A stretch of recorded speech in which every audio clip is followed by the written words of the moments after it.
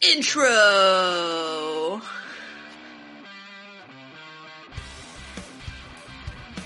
Are you Cornholio? You look a little bit like Cornholio right now. No. It's the newest fashion in mask wear. Is it that cold? Nope. I've seen people doing that at the grocery stores. I have seen people doing this at the grocery store, and I was inspired by their patriotism. Yes. So I'm just casually wearing my t-shirt up over my nose. It looks like you're recovering from a weird surgery. That's not entirely inaccurate. Here, I guess I'll just go ahead and. Welcome to the Get Offset podcast. My name is Emily, and who the hell is that guy? This is a slightly less bearded Andrew. Yes, for those who are just listening, Andrew trimmed up his beard. Trimmed it. Lost about 4 inches, give or take. Yeah, it was getting pretty scraggly. Yeah, yep. It was. See, I think I've mentioned this before, but Rick for a while was growing out his hair, so he still has very long hair. It's beautiful, but he was also growing the beard out really long. And finally, I was like, I think you got to do one or the other, because to do both, it's just. Yeah, it's maybe not the most professional thing to present in meetings. At his Fortune 500 company job or whatever. Yeah. I didn't trim this up before I had a big thing at work last week. Probably should have, but yeah, I was only dealing with some very important people who were staring at me going okay, Mr. Homeless Guy. So where am I going again? Where are you leading me down this dark hallway? I think more and more people aren't as super judgy about whether or not their person that they're working with has facial hair. I mean, sure. Shoot, for the first time in a very long time, people in Congress have facial hair. And look how well that's working for Ted Cruz. God. He does look better with it. Does he?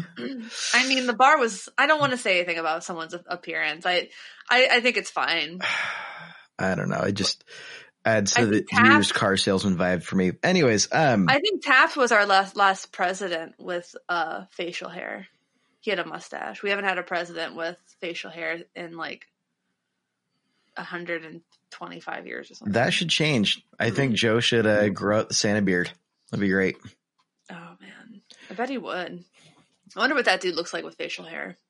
What if he can't grow a beard? Imagine all the soy boy jokes that would come out. Well, people have been making the same person made a couple of comments on this podcast about. Oh, that's right. I forgot about that. Yeah. And I just responded, I'm allergic to soy. And also, again, mammalian estrogen that you find in milk is more likely to affect a man's estrogen than. I don't know. I made some of the best steak I've had in my life last night. So, haha. Been eating steak all week. I almost didn't eat steak this week, even though I got a whole bunch at Costco. Huh. Did I tell you? I guess you might not have been affected by this, but the power was out for us for 18 hours early in the week. Right. I wasn't affected. No. Lucky. Yeah, no, we lost power at midnight. We didn't get back to 7, 8 p.m. So 18, 19 hours, something like that. I wouldn't have been able to do any work for an entire day, and that would have stressed me out so hardcore. I mean, I had to go into the office that day. And the office had power, so that wasn't as big of an issue, but, and we had just gone to Costco on Monday and we got a whole fridge load. I was so freaked out. I'm like, no, don't make me throw out all of this. Got a really nice cut of a New York strip. That sounds nice. Yep. So that was a wild part of the weekend. I'm afraid, I posted something on my personal social media the day before, and I said, I don't know who needs to hear this, but feel the rain on your skin. And then we get the worst rainstorm of the year, knocks out the power for 500,000. Dang it. It was the wind. I know. It's all of it together was just nasty. I'm like, no. About this time last year, I was like, the world needs a new plague. Totally jokingly. And then we got a plague. And then this year I said, feel the rain in your skin. Power gets knocked out for 500,000. It's these accidental sayings. It's killing me. Yeah. I mean, be careful what you wish for and all that. I wasn't even wishing for it. Was it like a reference to a hymn or something? What was that? Feel the rain on your skin? I don't know. Sometimes you say things that I don't understand. No one else can feel it for you? No one else can feel it for you. Only you can let it in. No one else. No one else. That song's a banger, dude. It is. Dang. Oh, Natasha Bedingfield. There you go. I was waiting for it. I know who she is. She's from some weird famous family, I think. That doesn't surprise me. Yeah. Oh. No, anyways, yeah. We haven't done this in a minute. Yeah, no, we took a week off. We were pre-recorded an episode, which I think we did a little bit more frequently when we were first starting out. We were recording every other week. And then at some point we kind of just shifted into recording every week, like a couple of days before lunch. And I think that's been a really good rhythm, but we needed the week off. And so it was nice. I had a good weekend. And then this weekend's a 3-day weekend. Like, what is this? Oh, for you. Yeah. Though I will say my job had like our annual summit, so we didn't do like work. We did like some team building things. We did some like forecasting things. So it wasn't like I wasn't like in the Google Docs. Everyone hold your hands together. Like all 5 of you, hold your hands together in the shape of a bowl. And then we're going to pour plaster into your hands. You have to hold it together. Is it just things like that? I don't know. I've seen some weird team building things. We played some weird, like, I don't want to call it weird. It was like an RPG, like Dungeons and Dragons style.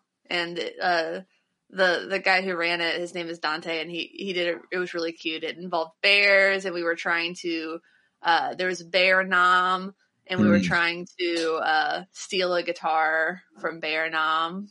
And there was Steve Vai was there. Nam. I don't know why I do that, dude. I can't say Nam. Is that how? Dang, damn it. I think Vietnam.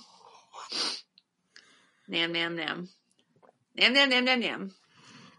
Man. You sound like a Peanuts character. My grandpa's like, I remember Nam, and I'm like, I do too, because I went last year and I can't go this year. Well, you can. It's free. Well, you can go virtually. I'm doing it. I woke up this morning to Facebook reminding me of like, this is your memory from a year ago. It's like me in the long line to get my badge for NAMM. And I'm like walking into the convention center. I'm like, dang it. It's been a year. It's been a year. It's been a year. Yep. We're approaching a full year since everyone had to, go into hiding, before the dark times. Dude, I do regret not, because I had the time off. I had the money and I just didn't go. It was I was like, it's Andrew's thing. I just did summer and he can do winter. It was a great time, sponsored by Covenant Cables. They sponsored NAMM last year. It was great. Thanks, Andy. Yeah. I'm actually still using the so they gave me the couple of these cables for the sponsorship, so I've been using it all year. So this nice Covenant Cables XLR. That's exactly what I'm using, actually. I think it's like the Remnant series, I want to say. I don't know. You can't see it. My webcam's not equipped. It's fine. It sounds good though, don't it? It does. It sure do. Yeah, but Believe in Music Week is this year's virtual NAMM event. Do you believe in music? Do you believe in music in a musician's heart? No, what? Oh yeah. So I'm looking forward to it. I was kind of poking around at the sessions and creating a weird calendar thing, and friended Layla City from Tunatone and a couple other people. So that was fun. So I'm up on there and I'm into it. What I was thinking about doing to simulate NAMM again is, I just got this I got this in the last couple of weeks in the mail, which is my Strymon Night Sky. It is most excellent, and but I haven't had a ton of time to plug in and play with it. Been focused on my family time lately, and so I was thinking like I could still like experience the magic of playing something new around this time of year when I'm just going to plug in with headphones and then have my family yell at me. Why would they yell at you? I'll turn up the radio super loud. The family will just start like, they'll yell at each other, and I'll just try and listen to this luscious reverb as much as I can, even though I can't really hear much other than the ambient noise. I think that'd be a really great way to remember NAMM. Oh, I see what you're saying. Yeah. I get it. Yeah. Like what's the noise floor at NAMM? I think it's supposed to be like 85 decibels. That's very loud. That's not that bad. That's like church loud. It's like just loud enough to upset the seniors at a church. Upset everybody at the church. I'm struggling a little bit. Really? Today. That's loud, dude. Like that is like above. Hold on. I'm trying to. No, most churches that I've gone to mix for, they usually just say keep it under 90, which I can do. So 85, 86 is typically my target. Safe noise levels. Oh, I didn't say it was safe. I just said it wasn't that loud. There's a difference. At any sound at or above 85 is likely to damage your hearing over time. Over time is the key, though. You got to get those in-ears and just walk around with them. Custom molded. Yep. I should have done that last year, but the line was so long. Who was doing them? I think Ultimate Ears every year. I want to say it was Ultimate Ears, or maybe it was someone else. But they do the scan. Yeah, the free molding. Mm-hmm. And you just got to, which is really expensive actually if you go to like your, what is it, audiologist. Yeah. But they have the CSX series too that doesn't go as deep. It only goes to the first bend, and that has an at-home fit kit. Yeah, so you just take your own mold, send it back, and 7 to 10 business days later. That is the thing with in-ears. It's it can be a little intrusive feeling. It takes some getting used to. Yeah, but when it goes into the second bend, like that eliminates a lot of the ambient stage noise. So I think they also have like optional venting if you still want to get in a little bit of that ambient sound. Talk about a sales switch. Like, hey, we can block out all of the sound, but you don't have to. Like, we can let a little bit in if you want. Well, you have to have the venting. Otherwise you get that like weird occlusion effect where it feels like plungers and you can like hear your own heartbeat. Yep. So you have to have some venting anyway. But theirs have like, cause a lot of musicians do complain about like, they still want to be able to hear a little bit of stage noise. So sure, they allow you to do that with, I think, everything except for their like reference remaster series, which is really made to be used in a studio while you're mixing and mastering. Sure. Yeah. I've obviously been reading a lot about Ultimate Ears lately. I understand. Makes sense. Oh my God. So, I mean, I'm interested in it. I'm interested to see what they do. I know that people are working really, really hard to make it kind of like a worthwhile sort of deal. But, yeah, I'm just going to go with the flow. It's a weird year. People are doing their best, and I don't really want to, say anything negative about anybody. Sure. I don't really know what there is to say that's negative, but I could probably find something negative just for the sake of being negative. But that doesn't mean I believe it. Man, we do get those negative comments sometimes. Negative comments are what I eat for breakfast. Oh, then don't. Okay, at least when but only if I read our iTunes reviews. Then have fun. Yeah, so I'll read those while I eat my edamame beans for breakfast. Edamame, yuck! Yeah, all that soy. Ugh. Very allergic. Okay, so what's you talked about your night sky? Is there anything else new with you? Well, quick note on the night sky. It's sick. It does some really cool original things, and I think my favorite part of this is playing with the envelope options. My favorite sound that I've done so far, I don't know how I would use this, but it's it sounds like a normal reverb until you stop playing, and then it just pitch shifts ow, through the tail of the reverb. It's just this really hard stop, Doppler effect kind of sound. It's just But like, as long as you're playing, like keeping the input level going in more or less, like in between, like strums will like dip a little bit because I had it set for like an immediate, like, really fast. So it was just giving like a little bit of warble, but then just like kind of just stopping in between. Like, I think that would be so sick for like a band break. Everyone hits the snare really loud, everyone stops, and then jump back into it. Just something like that. I don't know. I'm finding myself like digging into it and having some fun with the noises and instantly finding myself going, that's weird. That's cool. And I could see how I could use that in a band context. And it's making me want to go jam with folks. That's like the trifecta. Weird, cool, can use in band. Yeah. Totally. No, it hits everything across the board for what I'd want out of this. And nice. I don't regret this whatsoever. Pretty excited with it. So there's that. And then I also got this nice shirt. It says make riffs sick again.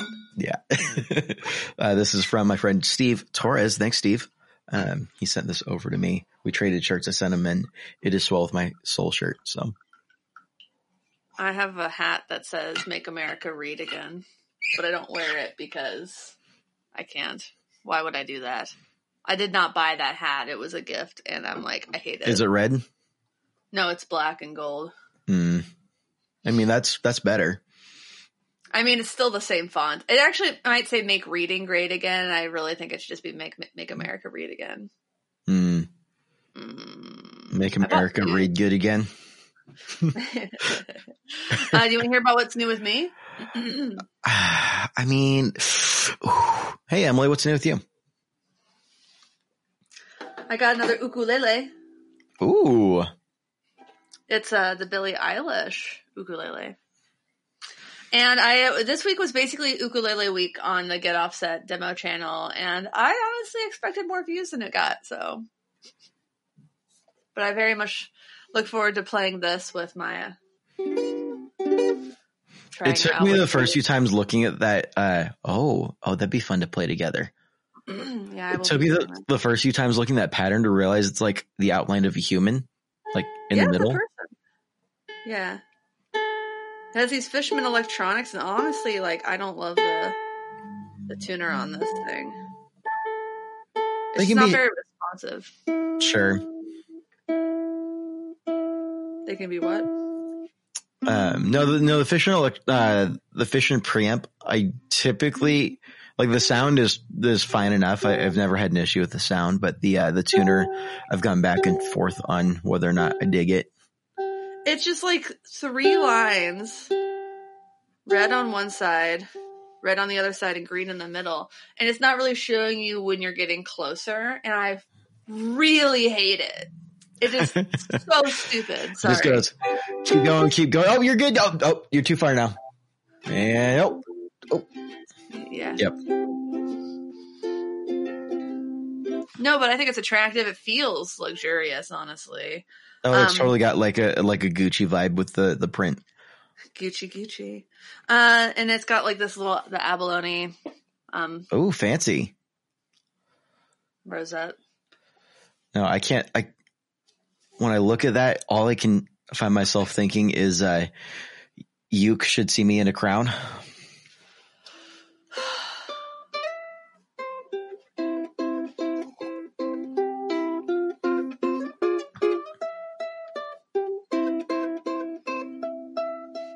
It does sound nice. Thank you. How does it stack up with the jazzy? If I only could buy one, I would have just done the Jazzmaster one. It's all I would need. I feel like if you really want to like play the uke as like your company instrument as like a singer-songwriter, and you're going to be plugging directly into PAs, then you'll really want that Fishman preamp with the bass middle, with a 3-band EQ basically, versus just single tone control. And it feels nicer. It's more luxurious. It's obviously a lot better built. But just like for what I would use it for, I just need the bang around Jazzmaster one. Sure. But like I look at that one and it's not like the world's best construction, and like sometimes some of the lines are kind of weird. Like if you watch the video, I actually did a video that was kind of a battle a battle of the ukes. The Billie Eilish is a better instrument. I don't need that much instrument. Sure. When it comes to ukuleles. So yeah, no, that seems like a totally fair thing to say. I'm very curious too. I want to do some weird like octafuzz stuff. I mean, I literally was planning on filming. I've been planning on filming this OC5 demo for like a month and a half. Mm-hmm. And every time I plug it in, I'm like, I don't know where to start. Almost like it's a lot of pedal, right? And I'm like, well, I definitely want to do it going into like a rat. So I have the woodcutter. I'm going to be running it through. I think it was a Sweetwater demo that had it going through like a rotary to give it an organ sound. And then I was like, then just get an organ sound pedal. Well, I mean, that's what like I've got the EQD. Oh my goodness. Organizer. Thank you. I've got that sitting on my board and I've been enjoying that for years. And I mean, it's just got that nice little warble that goes with it that just kind of makes it sound pretty natural. I don't know. That seems right. And I have the SY1, which has a host of organ sounds. I'm excited for the OC5 because the OC2 simulation, I think, is what I'd really use it for a lot because the vintage OC2s haven't been crazy expensive, but I mean, they can go upwards of $200. Yeah. They're more expensive than I think you would want to pay for what it is. Sure. And like the tracking isn't as good on the vintage mode, but I prefer the vintage mode to the poly mode. The point is it tracks bad. That's the magic of it. Yeah. Well, charming tracking. I mean, it's so good on bass with an OC2 and that kind of glitchy tracking through a fuzz pedal. I mean, that's such a ooey gooey yummy synthy sound. Say that 5 times fast. There's something about the magic of that glitchiness. I know. I think I've told this story in the podcast before. When I was working at Guitar Center, someone brought in a Japanese OC2 to sell. And I remember like plugging it to test it. And I had to check with a coworker. I'm like, is this broken? Like, I don't understand. Cause I had never played like an analog, polyphonic, like monophonic, kind of situation. And I'm like, this just doesn't sound right. It's kind of cool, but like, is it supposed to do this? And like, dude, is that the Black Label? I'm like, and I was learning, and sure enough, they got all hyped on it, and we had to call the vintage department. Did not end up buying it. But I thought about buying it for myself, and I don't know. It's just one of those, like at first, I didn't quite get it. Once I got it, I'm like, oh, I get it now. Oh, wait a minute. No, this is cool. I've heard this sound before. I recognize that sound. I've heard it on the records. Yeah. And to see that in an OC5 at a more, I don't know, you don't have to worry about getting it recapped or anything. I was having some fun with doing some Prince stuff because he pretty famously uses the OC2, like in the intro to When Doves Cry and a couple solos. It's really, I had an OC3 and I used it a lot to beef up solos. That was really what I like to use it for. Because it had that dirty mode. Right. And so I've been just kind of playing this through the woodcutter to kind of get that sort of vibe about it.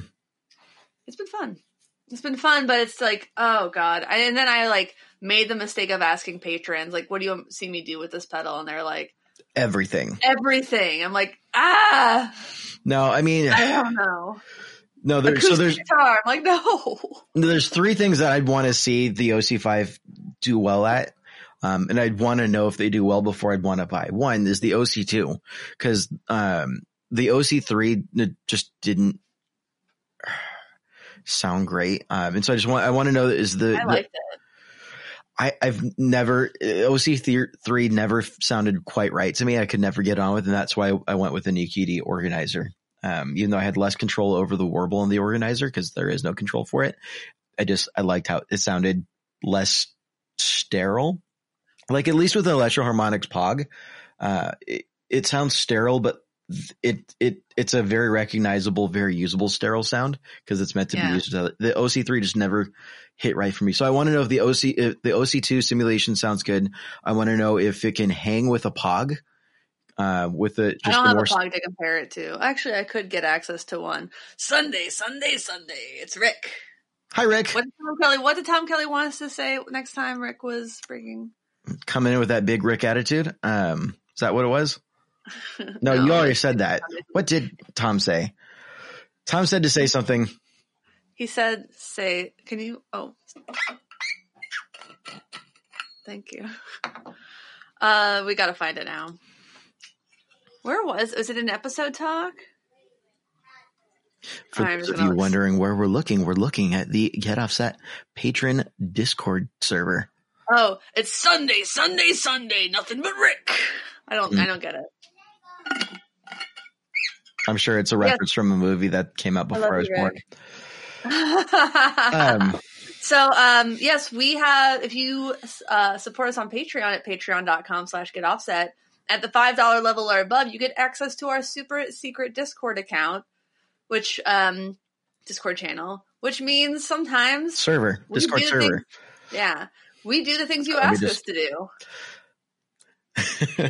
Or you give me anxiety when I ask what you want me to do with the OC5, and then you're like, everything! OC5. I'm not going to do anything with it. I want to know if it can do how it chalks up to OC2. I want to know if it can hang with a POG. And when I say hang with a POG, like, I don't necessarily mean like exact, like, what's that? It's, I don't know. It's something from David Ishizaka. Oh, okay. It's the weird, what's that pickup-y thing that you put on the... Oh, the submarine pickup? Oh, yeah. I need to look up how this works. So for a lot of people, when they use a POG, they're adding it with all the other effects. So I don't necessarily need it to like pound for pound match up with the POG clean. I would want it to be able to replace a POG on a board with all the other effects for the applications I'd want to use it for. I mean, I think ambient P-dub kind of washy sounds. And then the third thing I want to know is not necessarily a deal breaker by any means, but a lot of hype's been put on the lowest note algorithm. And the reason why I'd want to know about that is church stuff. I mean, especially right now with a lot of churches that are meeting with a limited in-person attendance or no in-person attendance at all, and certainly should be all live streaming if possible. I mean, you've got a lot of folks have had a very limited a number of people that they could get in their band for a Sunday morning church service. And so instead of wanting to do a stripped down acoustic set every single week, just out of the necessity of things, I mean, trying to build out the multi-instrumentalist with less instrumentalists is always, even before COVID, but even now, seems like a noble goal to want to achieve. And so my thought process is you get maybe a Fender Acoustasonic or whatever it might be, and you just want to run the second output with the bass, run it through a DI, run it into an amp or whatever, and just have that off to the side as your accompaniment bass sound. If that could do it well, that would be great. Not the end of the world if it can't, but if it could do it well enough for a Sunday morning, I think that would be a huge selling point, and I'd start recommending that to my friends who lead worship at churches. My coffee's kicked in. Well, sorry, I'm talking it really. How about I do as much as I can with this pedal, and then you steal it, do more with it, and eventually possibly give it back, maybe. I think it's a cool pedal. Like, here's the thing, and this is something that people talk about in regards to demo channels a lot, is that people complain that we never say we don't like something and that we don't cover things that we don't like. And the thing is, I'm never going to say that something is bad, because listen, this does what it's supposed to do. This is a good pedal. I've played it a lot. I think it sounds like the OC2 when it's on the vintage mode. I think the poly stuff is fine. It's just like, this does not fit into the music that I make for the most part. And that's fine. It doesn't have to be for everybody. I feel like especially white dudes, throw you under the bus, but like especially us white people, we're like, it has to be for us or we don't like it. I'm like, not everything has to be for you as a musician, as a human being. It's like, it's okay for things to just be like, oh, that's for somebody else. I hope they enjoy it. And I know people will enjoy this pedal that was not made with me in mind. Sure. And I think another great example where people get all up in arms about like, this isn't the feature set that I wanted. And then like 6 weeks later, they're like, oh, this sounds way better than anything else I've had. Literally this right here, the Strymon Night Sky has been the epitome of that for a lot of folks on the forums that just immediately everyone just crapped on it. In a lot of the worship forums, I'm sitting here like, no, actually that looks like that could be really usable. Like, what are you guys talking about? And then I'm already seeing hey, look guys, new gear day. What's in the box? It's a Strymon box. Oh, look, it's a Night Sky. Woohoo. We're going to play this in church this week. And I'm just like, I swear I saw some of these people saying that this is a huge fail from Strymon. And just, I'm sure everyone at Strymon is just kicking back like, yeah, keep talking. We'll wait for your check. Yeah, so that's all I want to say about it. Gotta like, stop being so quick. And again, like just sometimes like you can play through something, you'd be like, this sounds good. Because the thing is, like, I don't think there are a ton of pedals that sound bad. I don't think a lot of those make it to market, and I don't think a lot of those end up getting demoed by me for one reason or another.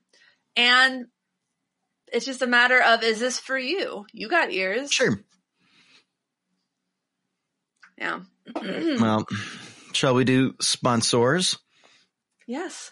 Did you know that you can sponsor the Get Offset podcast? What? Yes, we are. I mean, we have sponsor room, but you're getting paid for this? Yeah. I am. I do the work, buddy. I know you do. For anyone who's wondering, Emily does do most of the work for this channel. I'm the support squad, and you should thank her for all of the hard work she does. Thank you. I appreciate that, Andrew. But we have the Patreon we've mentioned. You can also support us by purchasing our things on getallsetpodcast.com/shop, including our new Schematics shirt that we discussed last week. We sold 0 of them.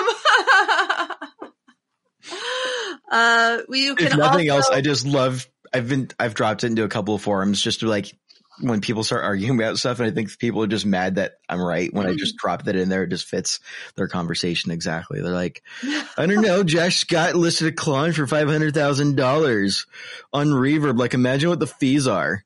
I'm like, that's okay, guys. Let me just. Reverb badly wants that pedal to sell. They're like, buy it.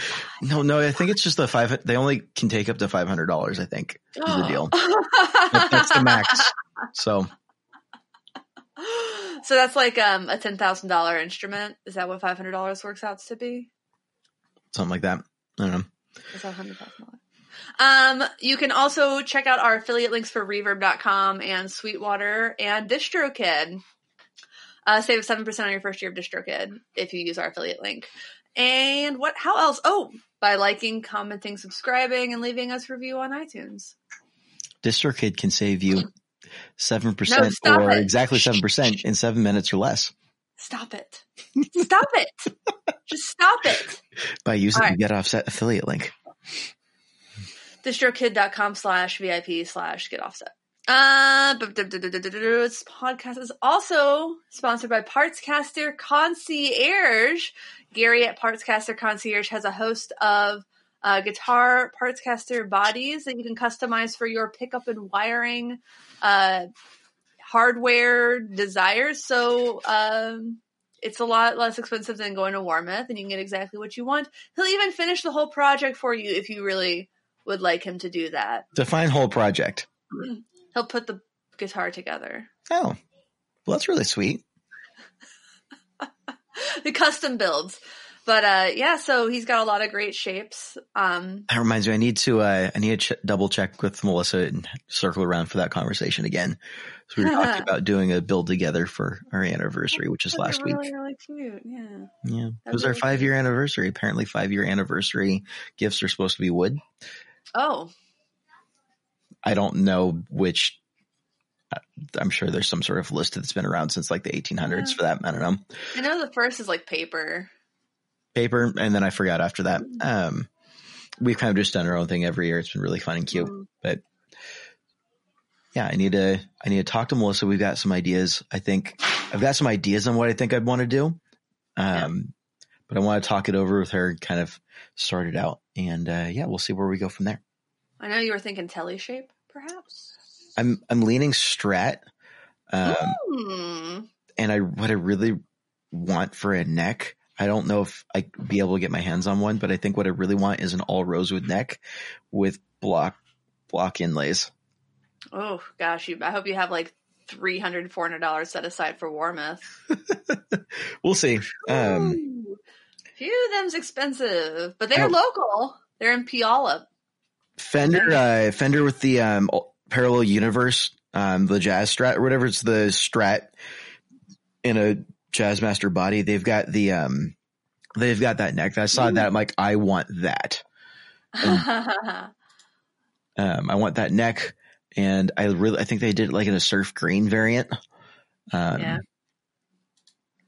think surf green variant with the gold anodized pickguard, which I'm not a huge fan of anodized pickguards personally. I mean, it looks fine, but if I swap that out for like a mint pickguard, I think that could look really sweet. Oh my God, Andrew, an all rosewood neck with just dot inlays on the Fender site is $700. Alrighty. Maybe I don't want. Maybe you don't want that. All right. Well, we'll see. We'll see what I go. All right. I'm just going to go cry. Just all the Strat neck. Neckwood. Rosewood. As it turns out, the proletariat life is not the life for me.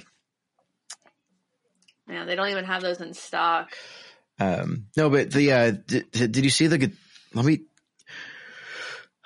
you got to see the guitar that I'm talking about though. It was No, I've seen it. What kind of, I'm just going to pick modern for you. Start building rosewood. Do you want the dark rosewood? That's more expensive. Parallel Universe Volume 2. So I'm pulling up the guitar that's inspiring me right now. I kind of want a Strat pickup configuration like an HSS. Okay. And the Fender website is broken? No, I was just literally just there. No, I'm trying to oh no, it's happening. Oh no. I'm just trying to select Parallel Universe Volume 2. And it's not letting me. It would probably be at least $400 for you to get that neck from Warmouth. Oh, yeah, I'm sure. Yeah. Custom build your own Strat neck. Shaftwood. Did you just laugh at that? I'm sorry. I am this way. Indian rosewood. There we go. I think what I'm more likely to do instead of going to Warmouth is just talking to Gary and be like, hey, I've got this crazy wild idea. What are your thoughts? Is this possible? And I want to see what he's got to say first before I venture out, because I really like Gary. He's been really good at this so far. Does he do necks? I know his big thing right now is bodies, but I'd be curious to see what he can whip up. I don't want to make any promises. I don't want to make any assumptions here, but I'll call him. I'll talk to him. I do want to move on, not leave our listeners completely hanging here. I've got a topic for us today. You what? I know. I've got a topic. And, normally it's me. I know. No. So I've been inspired with a stroke of like scratching my head itis.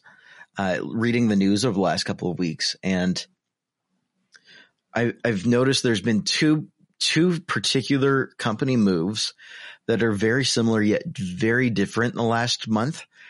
And it struck me that the owners of the two separate companies are probably in more or less the same position and made two very different decisions. And I'm just very curious looking at it, and I thought it'd be worth bringing up and just taking a look at what that means, and thoughts for our listeners. So to speak less cryptically, 2 companies have sold in the last month. The first company, which is what everyone's been talking about, is Mesa Amplifiers. Is sold to Gibson.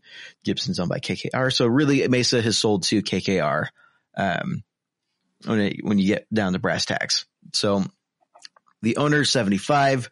He's been doing this for a very long time. And it sounds like from the interviews, he's still planning on being involved. He's just more or less cashing out the name of the brand and just continuing to work and have fun in his retirement. And as an owner of the company, I think he has every right to want to cash out and to see the fruits of his labor. I think estimates for Mesa's net worth are kind of all over the place, but most of the estimates I've seen so far agree that Mesa seems to make tens of millions of dollars a year in income, which is wild. That's a lot of money. It is a lot of money.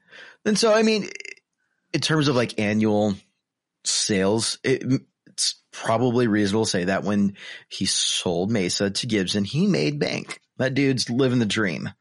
Yeah. More power to him. But a slightly different approach from another company that I think has flown under the radar a little bit is Taylor Guitars has sold this week. Oh, right. I like that one. That one makes me happy. And they didn't sell to some investment company. They sold under an employee stock ownership program. So now it's 100% employee owned. So the owner said, you know what, everyone who's been with this company thus far, you've helped make this possible. We want to recognize your contributions and we're going to make it possible for you to own this company together. And that way they can remain independent. That's so beautiful. And I'm just looking at the two going, I mean, I'm sorry. I think what Taylor did just makes so much more sense. And I'm reading through the interviews with the owners of Taylor, and they're saying, yeah, we thought about bringing on like an investment company to kind of essentially buy the company out so we could, I mean, they've put in a whole lot of hard work themselves. I mean, I think as the owner of the company, I think it's totally fair ball that they would want to own or to cash out on the hard work that they've done over the years. Totally. And it's like all these songwriters selling their songwriting, selling their publishing. Sure. I mean, that is so the sentiment of I'm getting older. I want to make sure that there's a way for the brand to be succeeded by a new generation of ownership. I think that's a very important thing. And I think both of those are obviously very valid and legal ways to do it. I've been really struck by how rad it is of Taylor to have gone through the process of ensuring that it remains owned by its employees. I think that's really, really neat. And I'm not willing to go as far as to say that I think what Mesa did was wrong, because obviously, like, you've got a right to sell your company. That's not right. It's not wrong. No, it's not wrong at all. It's his company. Like, it's like wrong versus like the decision that we think is a better one. Yeah, I mean, I would say it's like the right decision versus like the wow, that's like a rock on dude decision. Yeah. So, I mean, people should be able to like retire. I firmly believe that, and people should be allowed to make money off of their, work. But I really like the idea of selling to your employees who helped you make this whole thing possible. Like, I think that's a really beautiful thing that just doesn't really happen that much. I think it's an interesting way of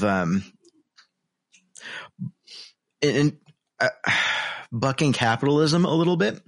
I know that sounds like so progressive of me. Look at man, I started the show as a recovering conservative. Look at me now. No, I think in the sense of like challenging the hubris of I own the company, therefore all of it should be mine, versus I started this company and look at all of the people that have helped me bring it to where it's at.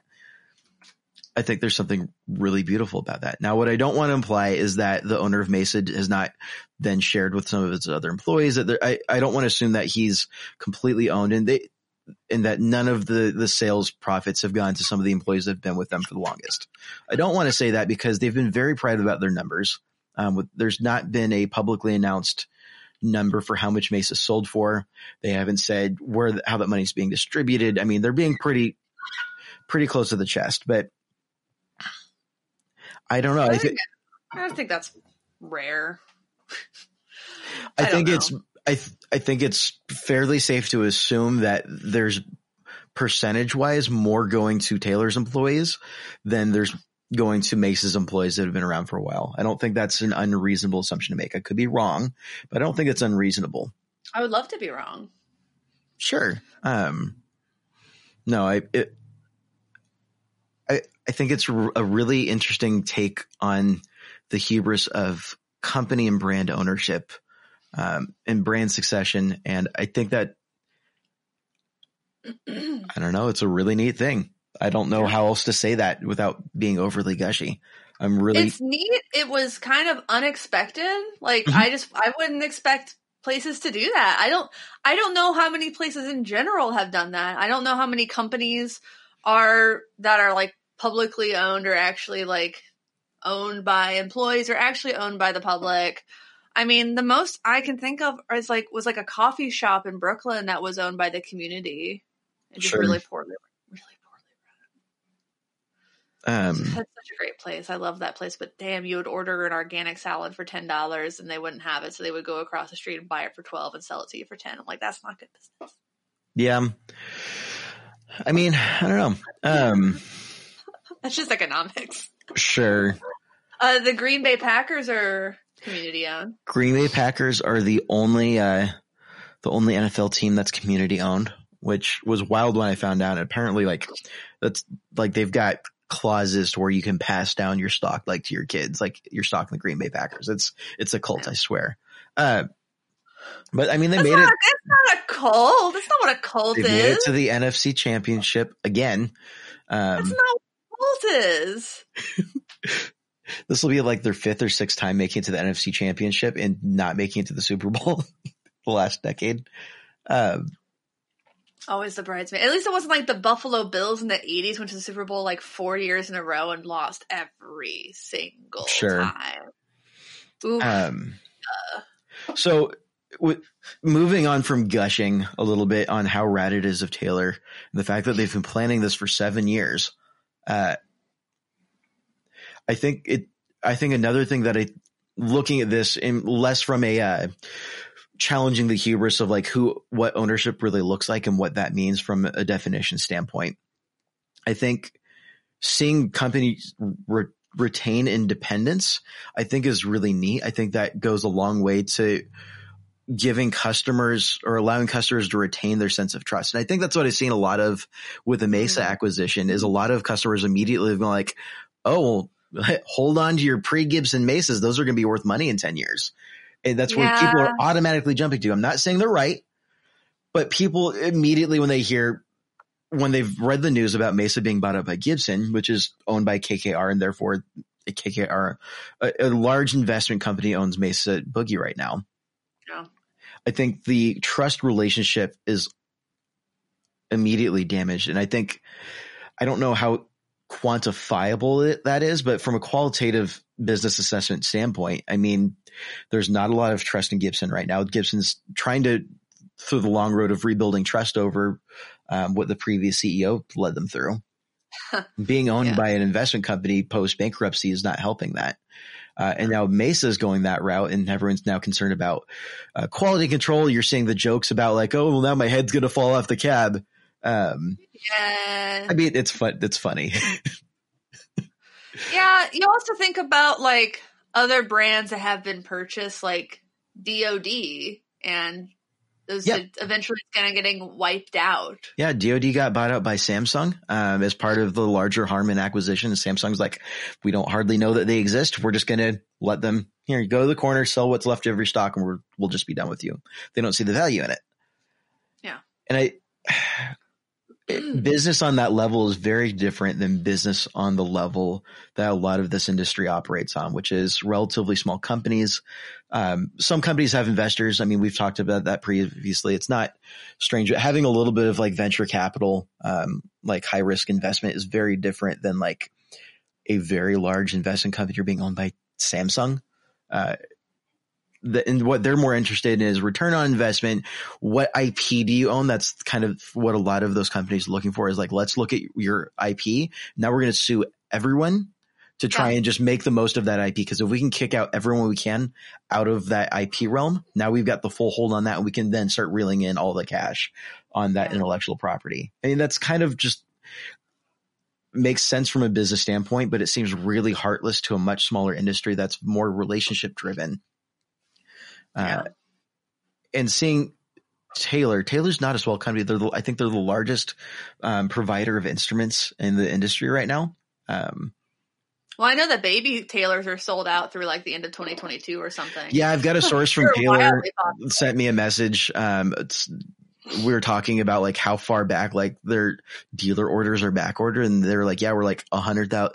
I want to say it was like 100,000 guitars for like so they're like, even at their production schedule, they're not going to be able to fill current active orders to dealers for like another year, just because of, not like because they're behind. It's just like there's so much demand that they've generated. Yeah. And you know, it's been a really don't quote me on that number, because I'm not looking at it. Don't quote me on the number. It's a lot. It's significant. And that's not entirely abnormal either for the industry to have, for the numbers to be working out that way. So don't hear like they're behind schedule. That's not what that means. No. I mean, it's just like guitars take time to build because wood takes time to cure. And it's almost like part of it's like investing in futures if you're a certain size. Like, well, yeah, for retailers to buy guitars before they've been made, super common. I mean, I know retailers, before custom shop lines are even announced publicly, they're already sold out to all the retailers. Well, this also happens in music too, like record store day. Like you talk to the record store and you're like, what are y'all going to get? And they're like, well, we can tell you what we ordered, but we can't tell you what we're going to get. Right. Because of course we ordered like a lot of everything, but the truth is like not a lot exists of everything. Right. And I think about like even like Squire's paranormal series. A lot of those were sold out before they were finished, like rolling off the assembly line. Sure. And so that's all very, very normal business stuff. But for Taylor to be such a big player in the industry right now and to still be able to pull this off, I think that goes a long way for me personally to trust them, to love them. Taylors have always seemed like the perfect performance acoustic instrument to me personally. I love the way Martin sound on a couch. I don't like how they sound in a mix typically, like that big giant dread sound. Maybe the smaller OM.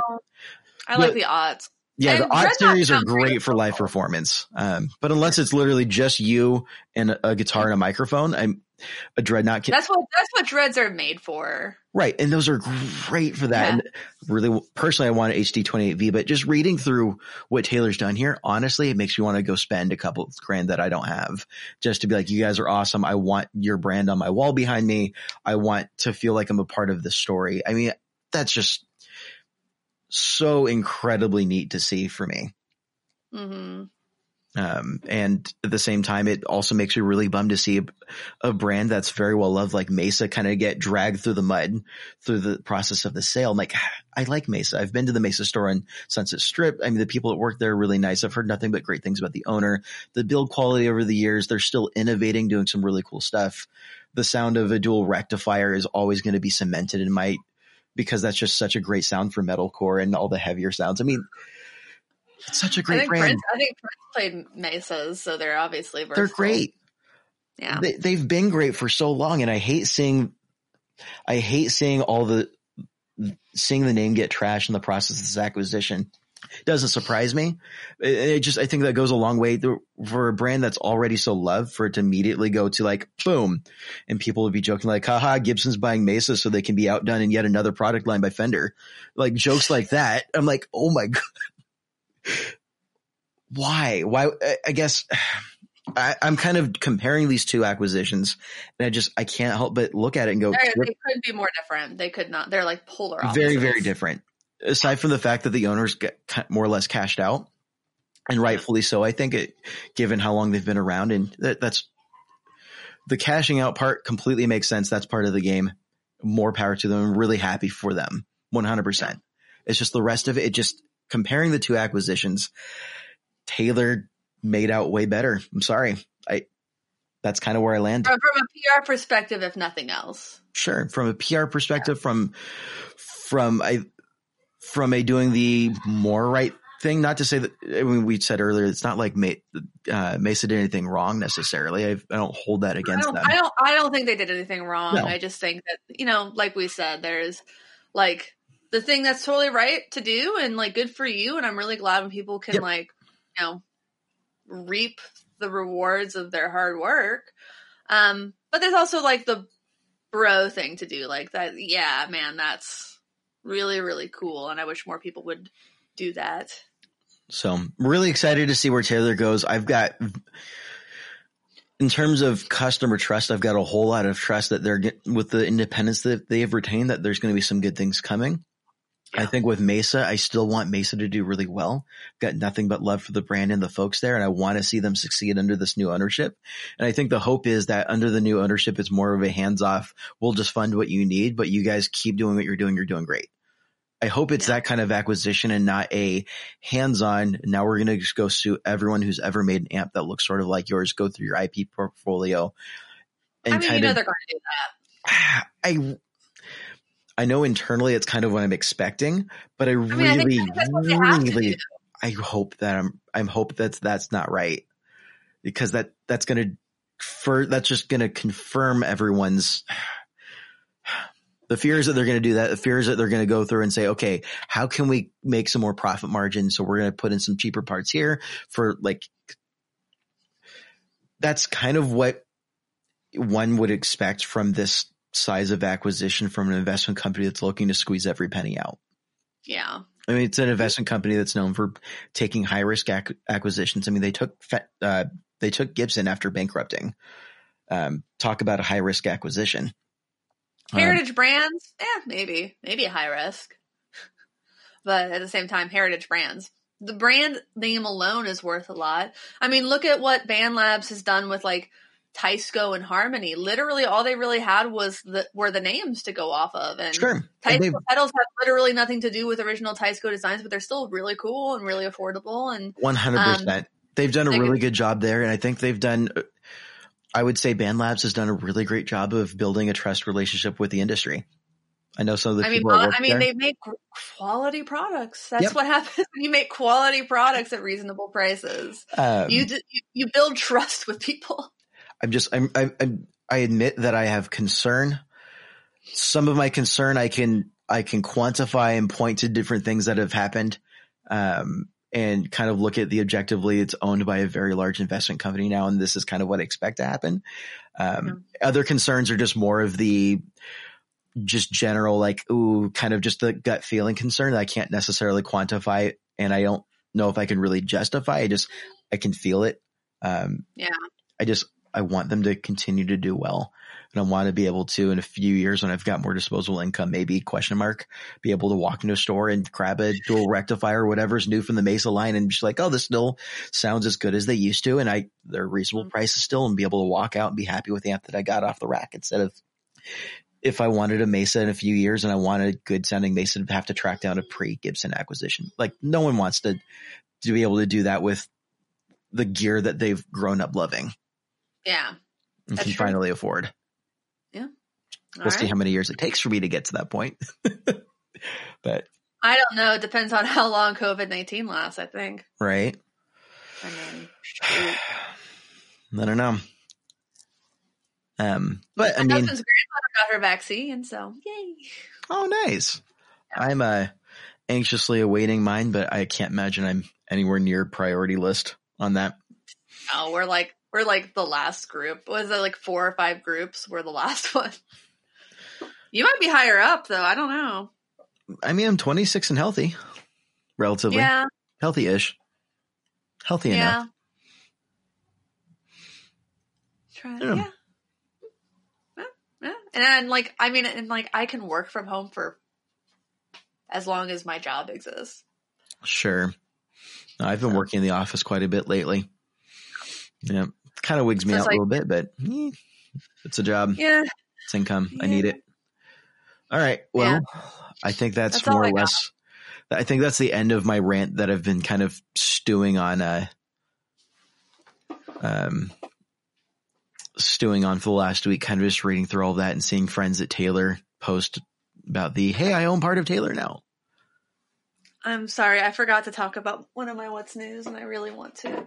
Shout out Brian on the back end and Pinebox, and then he did a deal where you could get a Gale and the motel by Pinebox, which is actually really cool. It's got a little toggle, so the toggle up is Uh-huh. more headroom and less compression, less distortion, and down is more like a traditional Rat. And then the Gale just sounds as good as ever. I said I actually filmed demos for both of these that I'll drop this week. I don't know why the Gale isn't like a super popular pedal, like for real. Like I don't know why this isn't on like a ton of boards. I have the pink one. It's kind of frustrating to try to get it lit right, but I asked for the pink one. So yeah, these are two really cool pedals, and I bought them. I'm happy with my purchase. But I love the Gale. It's one of my favorite dirt pedals of all time. Just saw a headline pop up on one of the articles I had pulled up for reference that breaking news, Phil Spector has passed away. Okay. Yep. Interesting. Well, he did like murder 2 women. Yep. I was going to say like for a moment, like, oh yeah, that's fun. He was a phenomenal producer who really, his production really, I feel like it embodies the feeling of being young. Like you listen to those songs, no matter how old or young you are or were when you first heard them, and that just sounds like the exuberance of youth, like that wall of sound. Really genius. Sure. He died of COVID-19? Oh. Man. So how many people did he kill? He definitely murdered one at Lana least. Clarkson. Yeah, the article I'm looking at right now is from Loudwire, and I like the headline is prolific producer plus convicted murderer. Phil Spector has died. That's not how I want to be remembered. So I guess don't murder anybody. Right. I think that seems like the safe way to avoid that. I think it's appropriate to call that out. I don't like eulogies that are all roses and conveniently forget all of the, oh yeah, by the way, he killed someone. Yeah, he robbed somebody and their family of someone's life and companionship. But he some just truly, truly phenomenal music and production. And it's really a shame when you tarnish your own reputation by doing something that abhorrent. Along with the fact that, it's just a shame by doing something that abhorrent. Yeah.